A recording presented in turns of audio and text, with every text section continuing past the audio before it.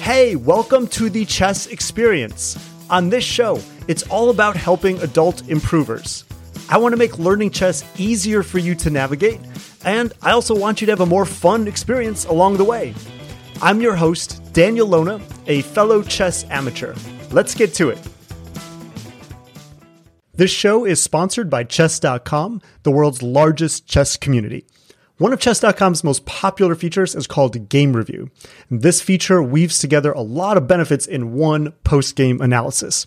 For example, you can see how accurately you played, whether you made any moves that were deemed brilliant or great, which makes me feel a lot better about my chess when I get one of those. And Game Review also offers a virtual coach that gives insights on every move.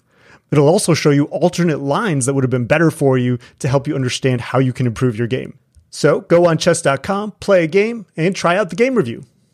Welcome to this week's episode. My guest is a two-time South African women's champion, a woman international master, commentator, and streamer, Jessie February. Jessie has had an impressive tournament career, and one that's still going strong as she works toward the Women Grandmaster title. She's represented the South African women's team in 3 chess Olympiads, most recently in 2022. And in 2021, she qualified for and competed in the Women's World Chess Championship. And most recently, Jessie just finished an amazing trip and had a fantastic opportunity in her chess commentating career, where she offered commentary for the first ever Global Chess League tournament. This tournament featured players like Magnus Carlsen, Vishy Anand, Hao Yifan, and Alexandra Kostyanyuk. In our chat, we talk about this unique tournament event and her experience there. Plus, we talk about what Jessie feels she needs to work on to get to the WGM title, her best advice from years of coaching, and at the very end, which of her 4 infamous bad habits she would give up if she had to. And one of those might be chess-related. Here's my chat with Jessie. Hope you enjoyed the interview. Hi, Jessie. How are you? I'm good, Daniel. How are you? I'm doing great. I'm excited to chat with you. You're someone I've been aware of for quite some time, initially through chess Twitter. And, no, it's a good thing. It's not a bad thing. I hope so. And so, you've been someone I've been aware of for a while and been wanting to have on the show for some time. So I'm excited to finally chat with you. So thank you for being on the show. Yeah, and thanks for inviting me. I too have been aware of all your posts and retweets and all the other things that you've been busy with. But I did a little bit of digging and saw what sort of work you were doing with podcasts and stuff. And I think it's really cool. Oh, thank you. Yeah, I appreciate that. Yeah, so, we'll talk about a ton of stuff during the next hour or so. Where I'd like to start is with your recent trip to the Global Chess League tournament in Dubai, where you were a commentator. One reason is it just looked like you had a blast. Like you had a great time there. It seemed like a fun event to talk about. But my understanding is that it's a new tournament. So can you say a little bit about that tournament, how it works, just so people are aware of that? Sure. So it's called the Global Chess League. Sort of dubbed itself the first of its kind and that sort of thing. So the really cool thing is that it was being broadcasted on television in what I understand is more than 150 countries around the world. Yeah. I believe it was like channels like Eurosport and I think Fox Sport Australia that got involved with that. So they sold rights, and I think it was also available for a short time or maybe the entire period on YouTube.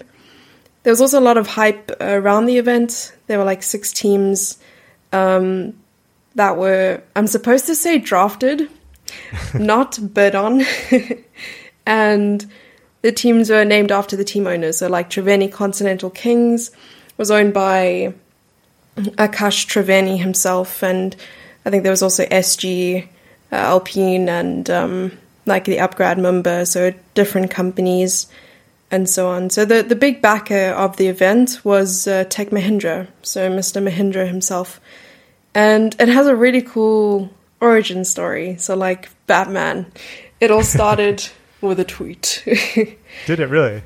Yeah, so Mr. Mahindra, Anand Mahindra, had seen some chess commentary at the Olympiad. I think it was Sagar Shah and Samay Rayner. They were doing commentary, and he really enjoyed it. Like, they added a lot of banter and fun things about it, and it stood out to him, and he tweeted about it. And thus was born this like huge project of the Global Chess League. And I mean, he ended up coming to the tournament venue, Mr. Anand Mahindra, and he met us. We all met him, the co-commentators and myself, we all met him. And it was like this amazing aura. I mean, he had a bunch of people standing behind him. And it was just such like an epic moment. I don't think it really set in until afterwards, because he had this like huge presence. And yeah, like he had this vision, and it all came, into fruition. So I'm glad that something this huge has been able to become a reality. So, yeah. Yeah, it seemed like a really cool event. I like the team format too. That seemed, you don't usually get that with when there's a lot of top players like that attending. So the team event format seemed pretty cool too. Did you enjoy that part? I did, especially the combination. I think it's the first sport ever to have this combination of men and women in one squad, and it was sort of mandatory for each team to have 2 females. And so you'd see all, my heroes playing on the team, so it was really cool. Yeah. Yeah. And yeah, so you got to do commentating there, along with some other big names in the commentating world, like James Canty, Keddy. So how did the opportunity come about for you to do commentating? Yeah, it was a whole dream come true. Actually, it started with a Twitter DM. No, I got a message from Samay, and he's like, "You do commentary, right?" And I'm like, "Yeah, I do." And this was the day after I'd actually commentated on an event with James Canty. We did a Chess Kid. I think it was the youth something with Chess Kid. And the day after I got this message, "You do commentary, right?" And I thought some joke was going to come up. And I was like, "Is there an event coming up? I do some commentary, sure. What's happening?" And the only response I got was, "Yes." And then a day after that, it was like, "Okay, you're going to get a message from so-and-so." And so I got a message on WhatsApp from, I think it was one of not the organizers, but someone who was in charge of the team. And it was like, the Global Chess League is happening in a week, and we sort of need another commentator. And I heard you're a commentator. Do you want to be involved? And I said, I mean, yes. And they're like, "Okay, it's starting in a week. Is that okay for you?" I said, "Is this remote commentary? Because sure." They're like, "No, you sort of have to pack your bags and come here for 2 weeks." And I was like, Dubai. "Okay, well, I'm not going to say no. This is incredible, sure." So that's how it came to be. And to be honest, I don't know how they selected the commentary team, because they're all from different parts. I mean, Samay is a comedian, not really a commentator. I'm more of like a chess streamer and focus on like the funny side of things. And then you have like Tanya, who's like part of the Champions Chess Tour.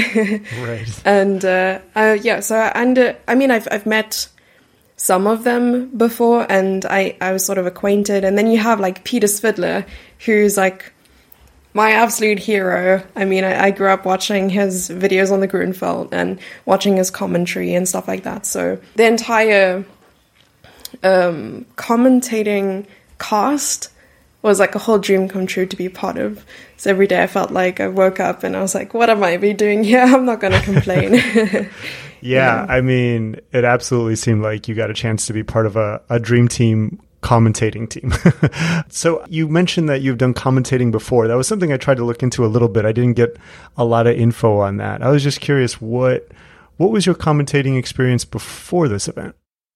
My first ever opportunity commentating was when I started streaming. I think it was a few days after I started streaming. I contacted chess.com about being a part of the streamers program.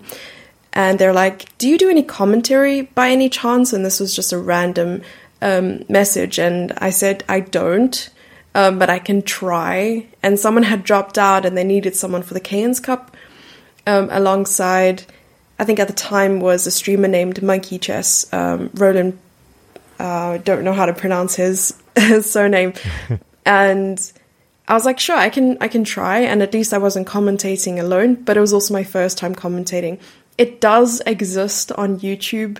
It was 2021. I looked super shy. Still used my camera in my laptop. And I don't even think I had a microphone or like a proper one at the time. So it was very scuffed, and you can sort of see how far I've come since then. So a ton of like Title Tuesday events, youth events, a lot of like online competitions and stuff like that. Stuff I've hosted myself, tournaments. And then I also did a teaching, I'm not sure what to call it, probably some videos or like live lectures with Chess24, which I don't count as commentary, but definitely helped me get to where I am now, a little bit more confident in front of the camera and so on. So I've done quite a bit over the past 2 years. Yeah, that's very cool. So just to go back to something you mentioned a moment ago about Peter Spittler, you said he was your hero growing up. That's awesome. Did you have a chance to talk with him a little bit at length, or was it just a hey, nice to meet you? No, I had a couple conversations with him, and every time we spoke or he would address me, I would absolutely freak out. I mean, I try to keep my cool, and playing chess, you sort of learn how to have a poker face, but I was absolutely freaking out.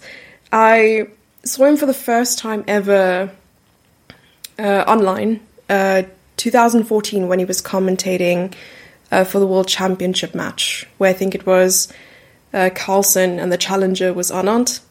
So it was second year in a row, or second time that they were playing at the World Championship match, and he was commentating alongside Sopiko.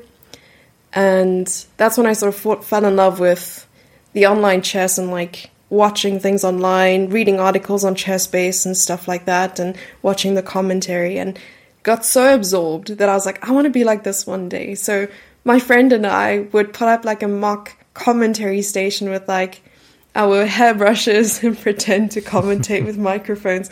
So coming all this way, I mean, 10 years later, finally I'm having this chance to do that.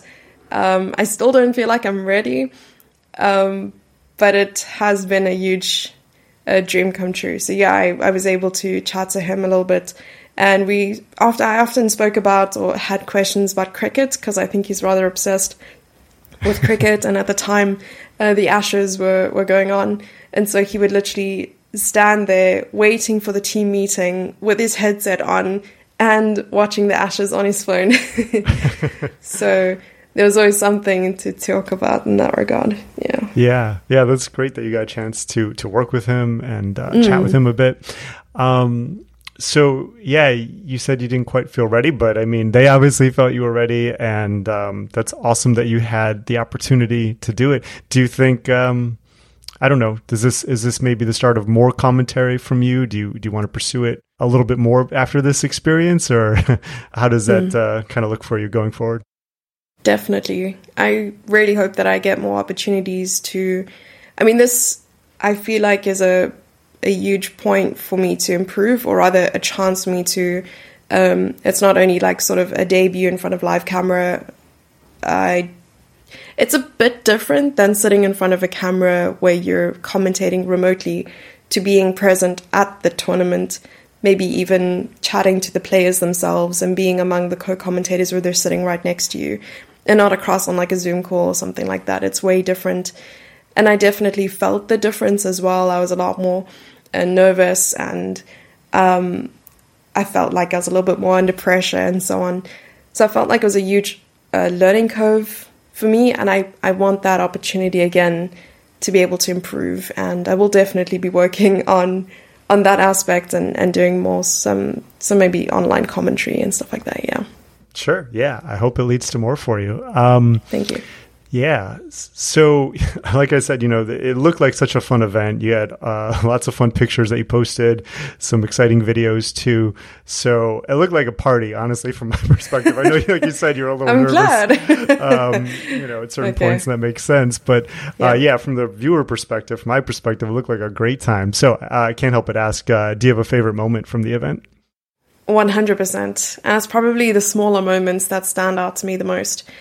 If I were to pinpoint, I was walking in the lobby. I was rushing to be a part of the next round's commentary team because there were a lot of us, a lot of commentators. So some of us in the studio, 2 or 3 of us on the commentary side, maybe one doing interviews and stuff like that. So we were sort of rotating and had some moments to break if we weren't always on camera. And so it was my turn next, and I was trying to rush with my laptop to make it to the studio. And the lobby was quite big, so you will almost always see chess players walking around or standing and talking and so on. So as I was walking, I was sort of focusing on, getting there as soon as possible. And I walked past a group of chess players and recognized that I saw Vishyana just like standing there. And then he turns around and he's like, Jesse, I just wanted to ask about the finals. Could you quickly tell me about the format? Because, he had a really small question about it. Mm-hmm. But just the fact that like he said my name stopped me in my tracks. I was taken aback. It was such a small thing. Probably to him, he wouldn't even like remember. But for me, that was the most amazing thing That's in my entire life. He didn't know something about the formats, and I quickly just cleared that up. And I had the hugest smile. That actually made my day. So I know that's such a small part, but I think maybe the bigger parts are just being a part of that actual team and being on camera and pushing myself to be better and better and better. So I feel like comparing what I was like in the beginning of the event to the end, I was completely different. Yeah. Oh, that's cool. But yeah, I can totally understand why, a seemingly small moment like that would stand out for you. I would just have to pinch myself if Vishy was just, asking me a question all of a sudden, unexpectedly. Would you have guessed that I hope this doesn't come across in a negative way. I just mean this positively. Like, would you have guessed that he just, would instantly recognize you and know your name already? Well, we had spoken before a couple times, but I didn't realize that he would have such a good memory of me. I'm just a pawn on the board, So good analogy. Thank you. Got to keep it chess related. Right. Yeah. Well, that's awesome. So that's some of the most recent stuff that you've been involved with chess. Just like to kind of take it back to the beginning for a little bit and talk about the start of your chess journey. So you grew up in South Africa, and it always interests me learning about other cultures from a chess perspective and like how ingrained or not ingrained chess is, or how popular it is in different places. What was the chess scene like for you growing up in South Africa? Growing up, it was quite big. We had a lot of regional tournaments and local events and stuff like the nationals and the closed championship, where you would compete for becoming, a member of the South African team, which we called the Protea team, or getting your colors and that sort of thing. So I grew up in a city named Port Elizabeth, which is now renamed to Gqeberha. It was renamed like a year ago. And it still isn't as big, or the chess scene isn't as big as larger cities like Cape Town and Johannesburg and Durban. And growing up, I often had to sort of travel in order to play stronger events. Now there would probably be one tournament every 4 or 5 months, even 6 months. And I recently moved to a much larger city, Cape Town, where there are tournaments every month, almost every month. And they also have a huge league with a lot of chess clubs and stuff like that. So the interest is much larger, and you have a lot more players because the population is bigger. So chess in South Africa, I feel like could be a lot larger. It's definitely nothing to compare to, say, for instance, Europe, where the chess culture is much richer and the tournaments are stronger. The level of chess is much higher. I feel like if I were to travel to Europe, for instance, and spend like 6 months playing chess, my rating would be a lot higher. I also feel like that's one of the reasons why they implemented direct titles for like zonal competitions and stuff like that in Africa, where if you were to play in a zonal event and you won it, you got a Women International Master title and an International Master title if you were playing in the open section. And for the Continental, the same thing. If you won it, you got Women Grandmaster title or you got Grandmaster title.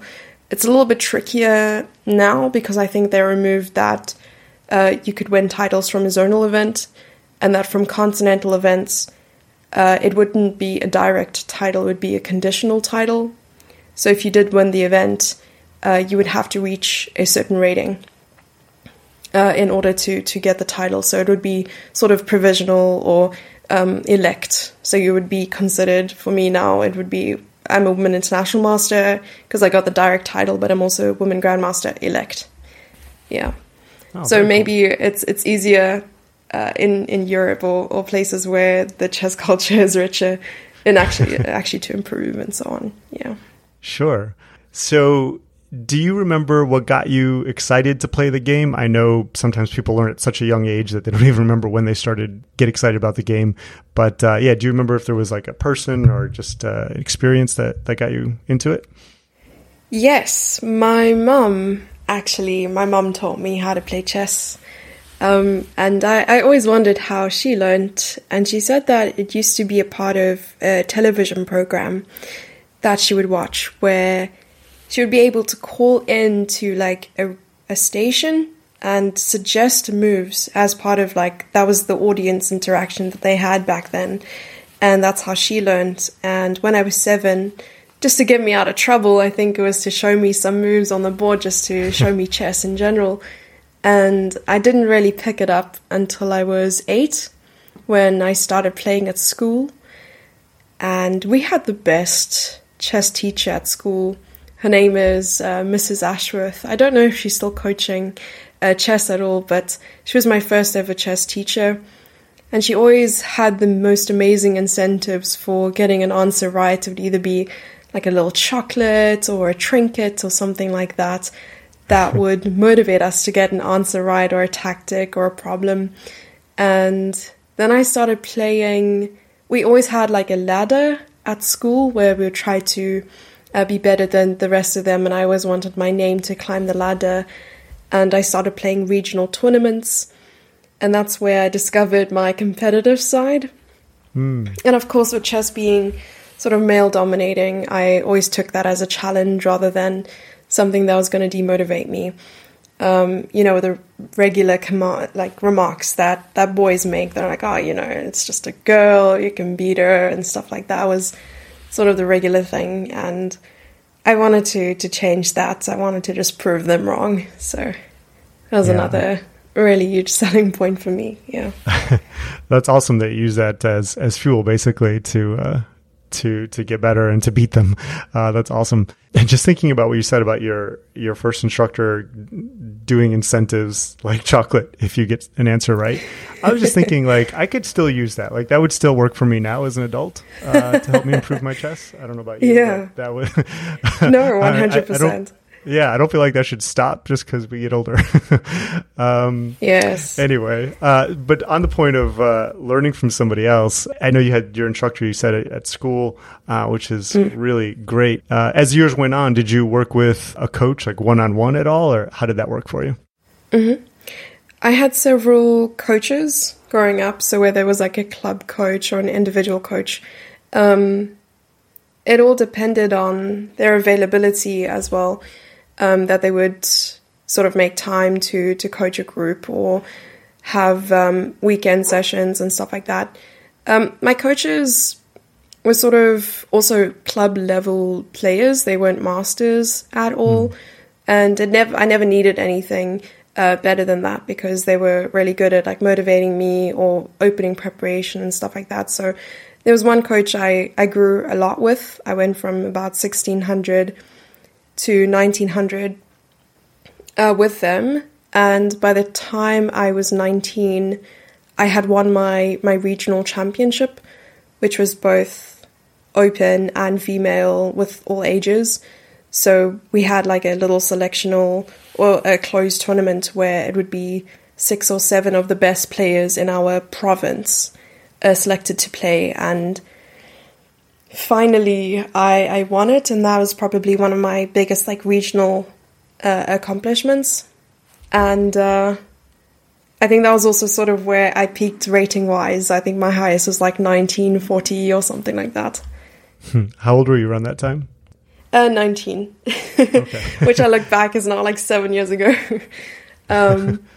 Yeah, so there was that. And then I think if I were to sort of think back and think about the sort of the best coaches I had, were probably one of the group coaches. There was a grandmaster who came in from, I think it was Spain. He now lives in Bulgaria, who is Pablo Lafuente.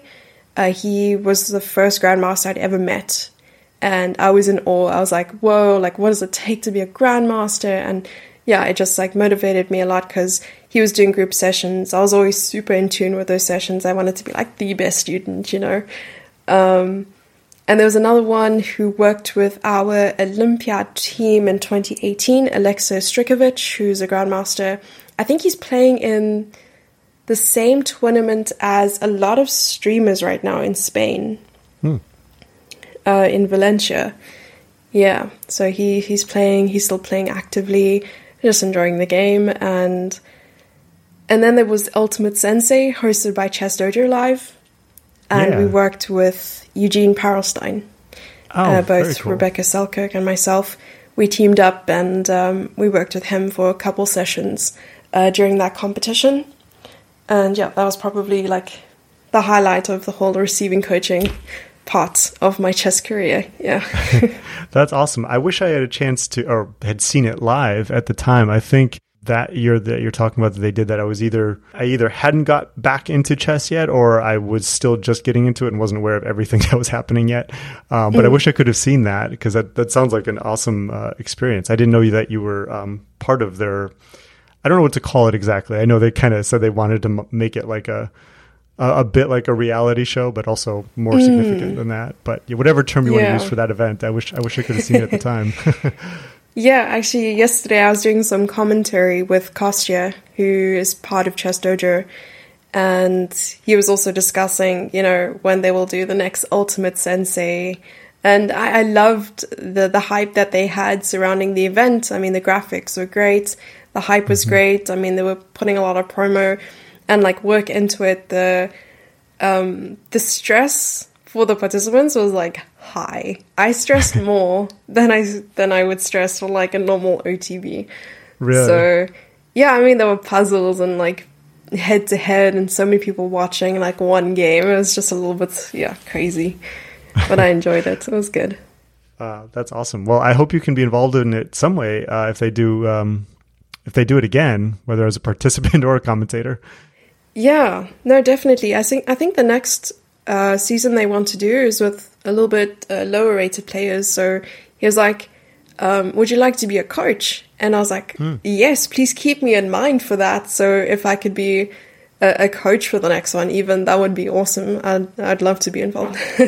Yeah, that sounds great. I'm definitely watching the next one for sure.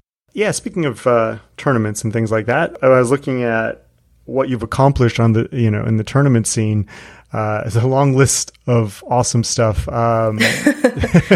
So you've twice won the Women's South African Championship. You've also won the African Women's Chess Championship, and you've represented South Africa in 3 Women's Chess Olympiads.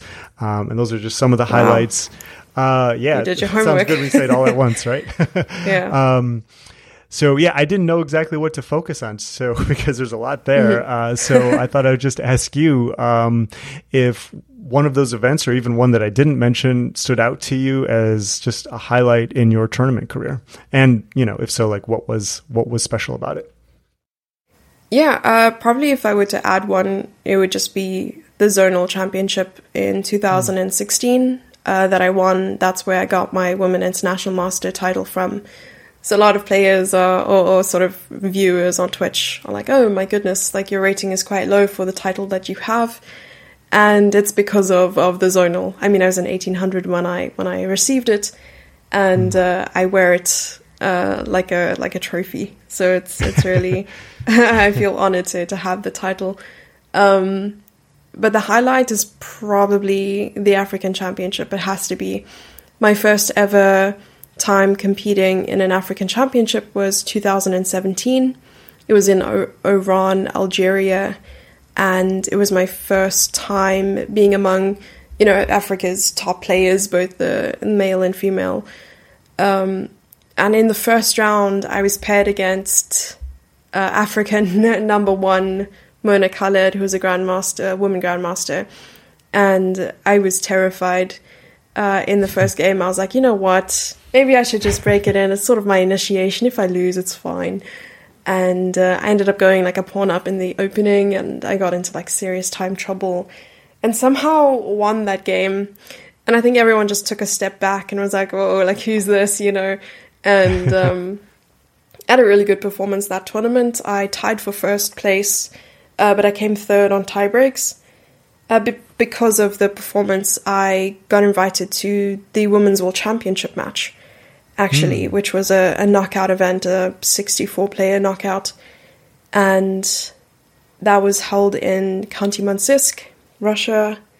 And I played against Katerina Lagnor, which was an epic experience for me. But yeah, anyway, so that was the first time I played the African Championship. And then the next one was in Tunisia, and then the third one was in Malawi, and that was in 2021, where I won. And I didn't expect that because I hadn't done like a bunch of training going up to that tournament, but maybe taking that small break is what allowed me to play my best chess, because I wasn't putting, as much pressure on myself. So yeah, I realized that, most of the time it's not even about the chess, it's about the nerves and the psyche and that sort of thing. So that's the highlight of my career by far. Oh, that's awesome. I love it. You talked a little bit about the Women International Master title and, how you earned it. I'd also like to talk about your next goal, which is to go for the WGM title. And just for people to understand, so if FIDE is accurate, it looks like current rating is 1849. The WGM title is a minimum requirement of 2100 FIDE. So what's inspired you to go for that? Yeah, if anyone wants to lend me some rating points, I'll be happy to accept. I will give it to you. I'll give it back to you in a month or something like that. So the goal is to cross the live rating of 2100. And every time I feel like I'm pushing really hard to get it, I always get some like pushback because I'm putting too much pressure on myself and maybe I'm not performing as well. My rating wasn't as high at the beginning of the year. I find that there's like a huge fluctuation, then I do really well, and it's like, back and forth.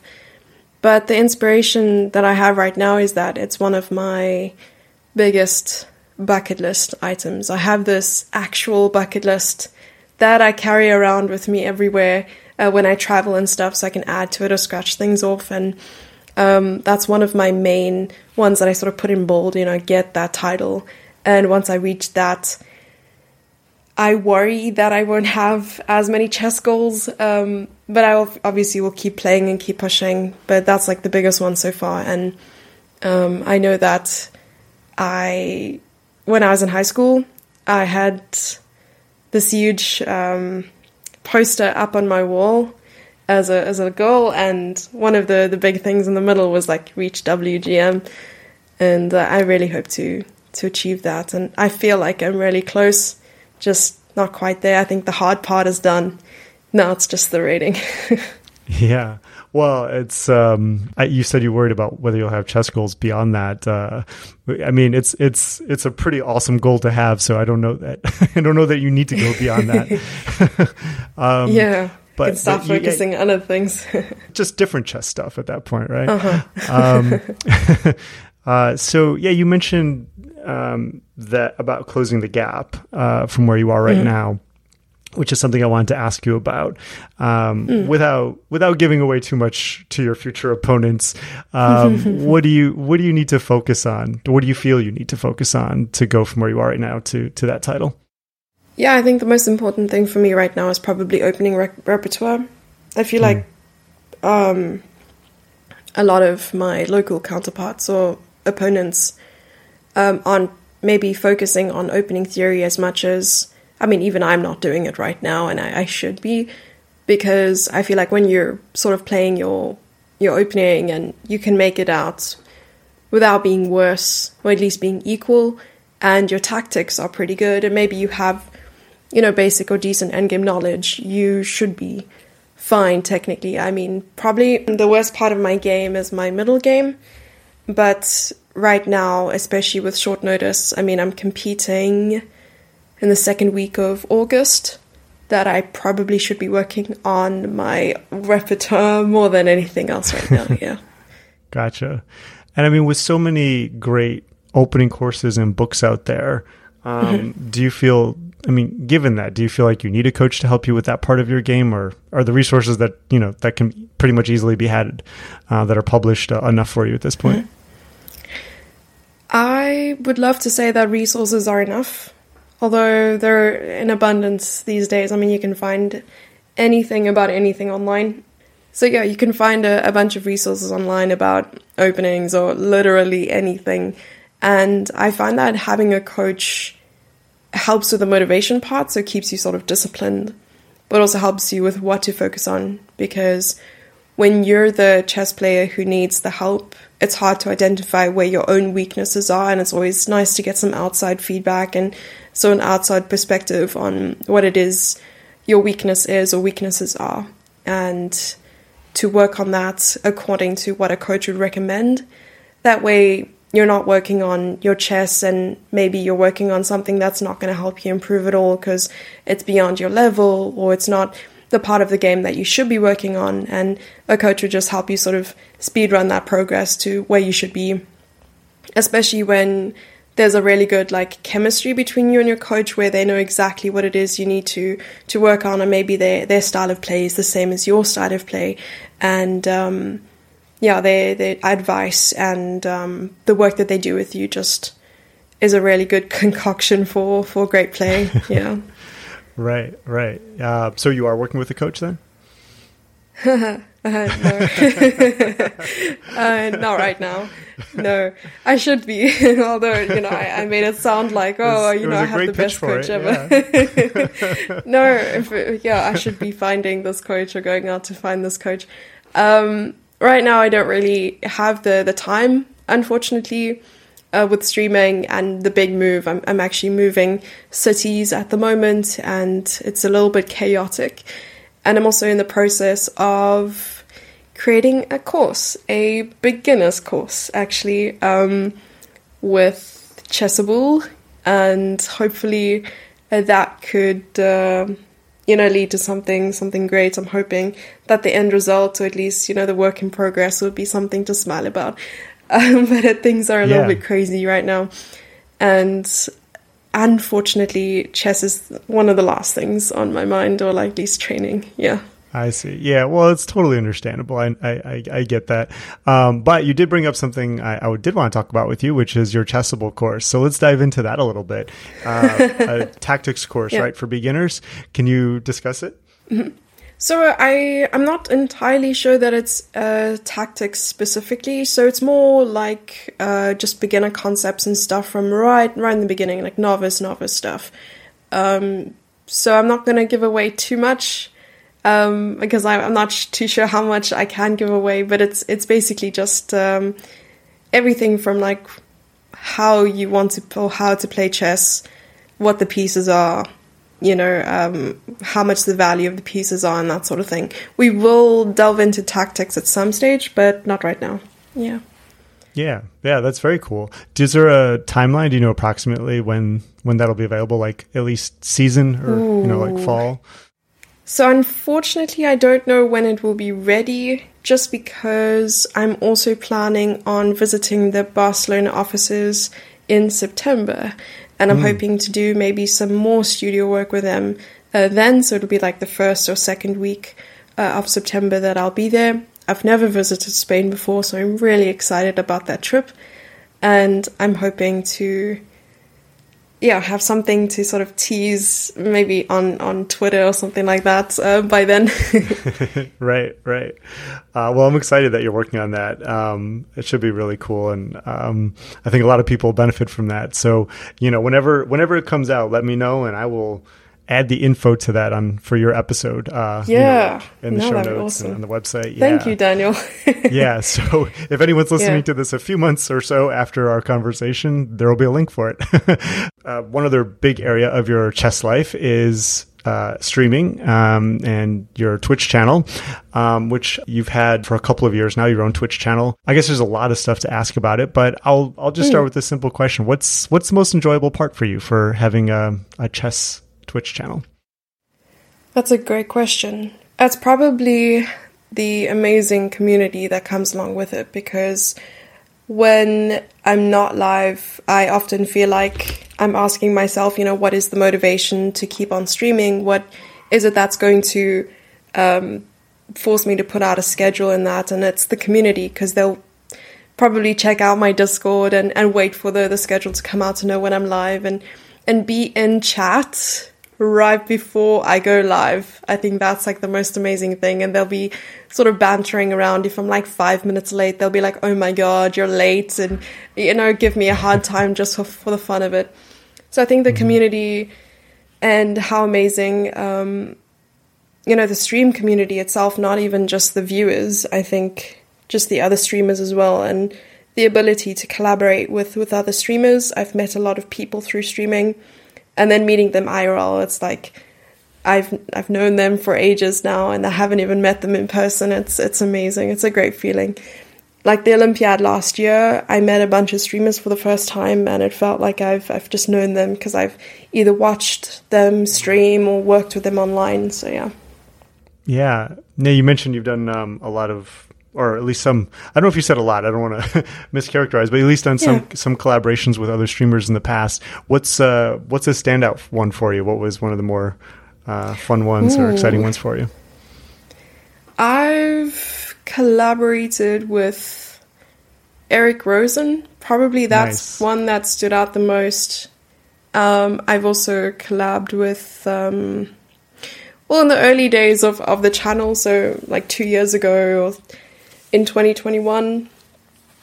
When did I start streaming? Oh my gosh, 2020? 2020. Andrea Botez and I had this sort of like small rivalry where we'd play some online matches, and I would always go up in terms of score. She would disappear for a couple of minutes, try to psych herself out or like beef up, come back, beat me. It was absolutely crazy. Yeah, that would be another one I would point out. There was a lot of hype around those, like they were even last minute matches sometimes. And another person is probably Hari Krishna. So he would he had his own channel at some stage. I think he commentated a lot with like David Navarro. And then he would come on our stream and there would be a ton of banter. Our community really enjoyed it. He had a lot of fans in chat and stuff, and they had questions, which I'd forward. So yeah, we played stuff like GeoGuessr with him, and it was a lot of fun. Yeah. Very cool. So do you have any upcoming collaborations that you're excited about? Ooh, that's a great question. Or even do not. Maybe I should have you on stream with me. Sure. Yeah. I don't know if I can quite compete with Eric Rosen, but I will. I'm happy to appear on stream. I should do some chess stuff. Yeah. Yeah, absolutely. I'd love to. So one other part of your chess career that I'd like to talk about is the coaching that you've done. I know that you have done coaching. I don't know a lot of details about it, though, so it's a chance for me to ask you about that. Like, what range of skills have you taught? And, who have you taught? Kids, adults, that sort of thing? If I told you, I'd have to kill you, unfortunately. Oh, no, wow, okay. A couple years ago, in 2019, right before COVID hit, I started my own chess academy in Port Elizabeth. It was called Bright Minds Chess Academy. There are still traces of all the work that I did online as well, of it online. So I had my own website, Facebook page, like Instagram and stuff like that, where I'd post photos. I converted my garage into a studio where I had a projector. I made booklets for everyone and had classes every weekend. And yeah, I invested in the whole Shazam. It was like a huge pet project of mine right before I started streaming. And when COVID hit, everything went online, and I was coaching with my chess tutor, which is a great online platform. And then CoChess, I don't know if you remember something called CoChess. It was a project by Chess24. And they had a bunch of premium coaches, and they put a lot of effort into their brand and marketing and the website itself. Unfortunately, it didn't last as long, because then Chessable soon took over as their, number one resource for like chess information and teaching. And they had the Chessable classroom. So I was part of CoChess for a while, and then I just started coaching on my own. The range of students I had was, I think my youngest student was like 4 years old, and oldest was like 60. So it really didn't really matter how old you were. I was open to teaching. I really enjoyed it. I somehow enjoy it more when it's just like a voluntary project, rather than it being, something that I'm doing for money. So I think that's how it sort of moved to being, where I was helping out at like schools and stuff like that locally. And in exchange, I had some partnerships where they would donate sets and stuff to the school, which was great. I really enjoyed that. That was my favorite. And right now I'm not doing as much coaching. I do want to get back into it, but I'm surprisingly focusing on YouTube content. Okay. So Very cool. so I put a bunch of hours into editing and creating some YouTube videos, not necessarily educational chess videos, but I did some vlogs at the Global Chess League. I have some IRL like chess videos of games and stuff, and then I'm hoping to focus a lot more on YouTube for the rest of the year. Yeah. Oh, that's interesting. If you don't mind me asking, why the, because then you have like lots of options on where you could focus on, Twitch and other, whatever, social media. So why the focus on YouTube? What's the appeal for you there? I realized that the discoverability is probably to my advantage when it comes to YouTube. VODs or videos from streams on Twitch don't last very long. They don't last forever. I think the maximum is that they last like a month or 2 months. I'm not too sure what the limit is. But then they end up disappearing, and often I'm saving them. And a year ago, my hard drive of I think it was 80 of my streams corrupted, and I lost everything. Oh. So I started gathering what I can in terms of clips, and I started backing up all my VODs and stuff like that, and realized, probably the best way is just to start using them eventually for content. Otherwise, I'm never going to see them. I'm not going to use them to do anything. So I had a clips channel for a bit where I was posting, and then I just decided to start posting more actively on my YouTube from what the videos that I had and stuff. And it was just a small bout of motivation, and I'm hoping to get somewhere with it at some stage. I think the last time I was active was 8 months ago, and now more recently, every couple days there's a video going out. So hopefully I can do some recording and go somewhere with it. Try to use my very dry humor. Well, it's great that you're focusing on YouTube. I am subscribed to your channel, so I look forward to seeing more videos from you. Yeah. Okay, thank you. Your vlog videos were great. Those were fantastic. So very nice. More sounds good. Let's see. Yeah, I know I got a little off topic there, but though that was a good topic. But I just have one more question for you with respect to your coaching, because you did coach for years. I'm always curious, what a chess coach's observations are as they do it, over time in terms of what works and what doesn't. So, I know at the beginner and club level and beyond, but especially at the beginner and club level, tactics is probably the most impactful thing for improvement. So we can just stipulate that. Aside from tactics, what's one thing that you observed that really helped your students improve? I started coaching in 2015. I was 18 years old, and not something I wanted to get into. It was more oh, you're a chess player and you've also finished with school. Do you do any coaching? Do you have any spare time sort of vibes? And so I jumped into it, like sort of off the deep end, and it's very tough for me because I realized how I was processing information or how I was learning about chess wasn't exactly how others were able to learn as well. And when I was working with kids, it wasn't so easy to teach them with hordes of booklets, with lots of text. They were going for, pictures and bright, colorful descriptions and stuff like that, which was something I had to learn the hard way because I found that there was a lot of disinterest in the way I was coaching at first. So I had to change my methods really quickly and soon enough realize that the best way to get them interested is to have them just play. And the more I encouraged them to play, the more excited they were. They were like, oh my gosh, I played this game where I blundered my queen, but I got it back. And you got to listen to these stories, even though they were probably not leading to anything, useful in the lesson.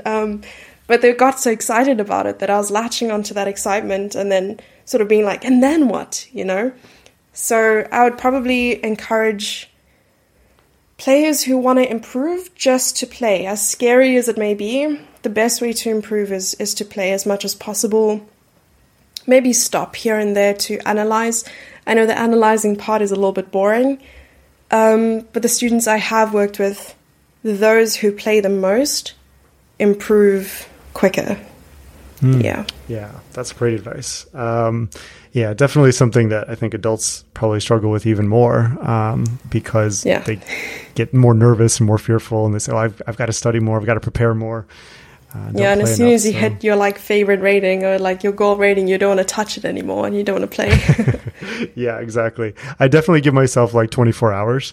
After hitting a new high, to just revel in it. Yeah, you got to bathe in the glory. Yeah, exactly. Yeah. So I just want to finish our interview with just a series of brief, more fun questions to close things out, Jesse. And it's been great chatting with you. I love everything you've had to say. So here we go. First question: favorite time control? 3 + 2. Interesting. Favorite player of all time? Bobby Fischer. Cool. Mine too. Nice. Favorite opening as white? Scotch Gambit. Nice. Favorite opening as black? Ooh. I'm going to be hated for this. The French defense.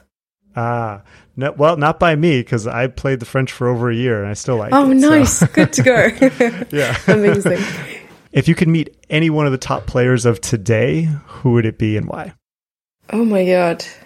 Oh my goodness gracious. I was meters away from meeting Vladimir Krumnik, but I freaked out and ran away. So probably him. I mean, I've met most of my idols, and you know that saying of don't meet your idols? Don't listen to that. Go meet them. It's amazing. That's great. Yeah. Well, I know you've met Vichy, so is there anyone else like who? Because you said you've met most of them, so I'm so curious. Yes. Who's one other person rather that was big name and you were excited to meet? So Vichy definitely. Peter Svidler, another one. I've also met Levon Aronian. I was a huge fan, and still am. And then, of course, I've met Magnus Carlsen, who I've also been watching for years, yeah. Amazing. That's a long list. Yeah. If you had to choose a career other than chess, what would it be? Ooh. I studied accounting, so maybe I would have followed through and become an accountant at the end of the day, yeah. Oh, that's interesting. That is something I definitely didn't get out of your tweets, that you were into accounting. I'm not into it. That's why I didn't follow through. I true. studied it and just didn't pursue it at the end. I probably could be some mediocre bookkeeper, but I'm swaying away from, the routine life. Yeah, I think you've chosen something much more exciting for you. Definitely. Okay, so this isn't a question I typically ask, but I saw this some of just you describing some of just like your interests or challenges in life on your Twitch bio, and you wrote in there that you spend way too much time on 4 things, and so I had to ask like a kind of a silly fun question connected to that. Your 4 things, at least at the time that you wrote them, were 1, scrolling through memes, 2, gaming past your bedtime, 3, playing Bullet at 3 a.m., and 4, eating fries.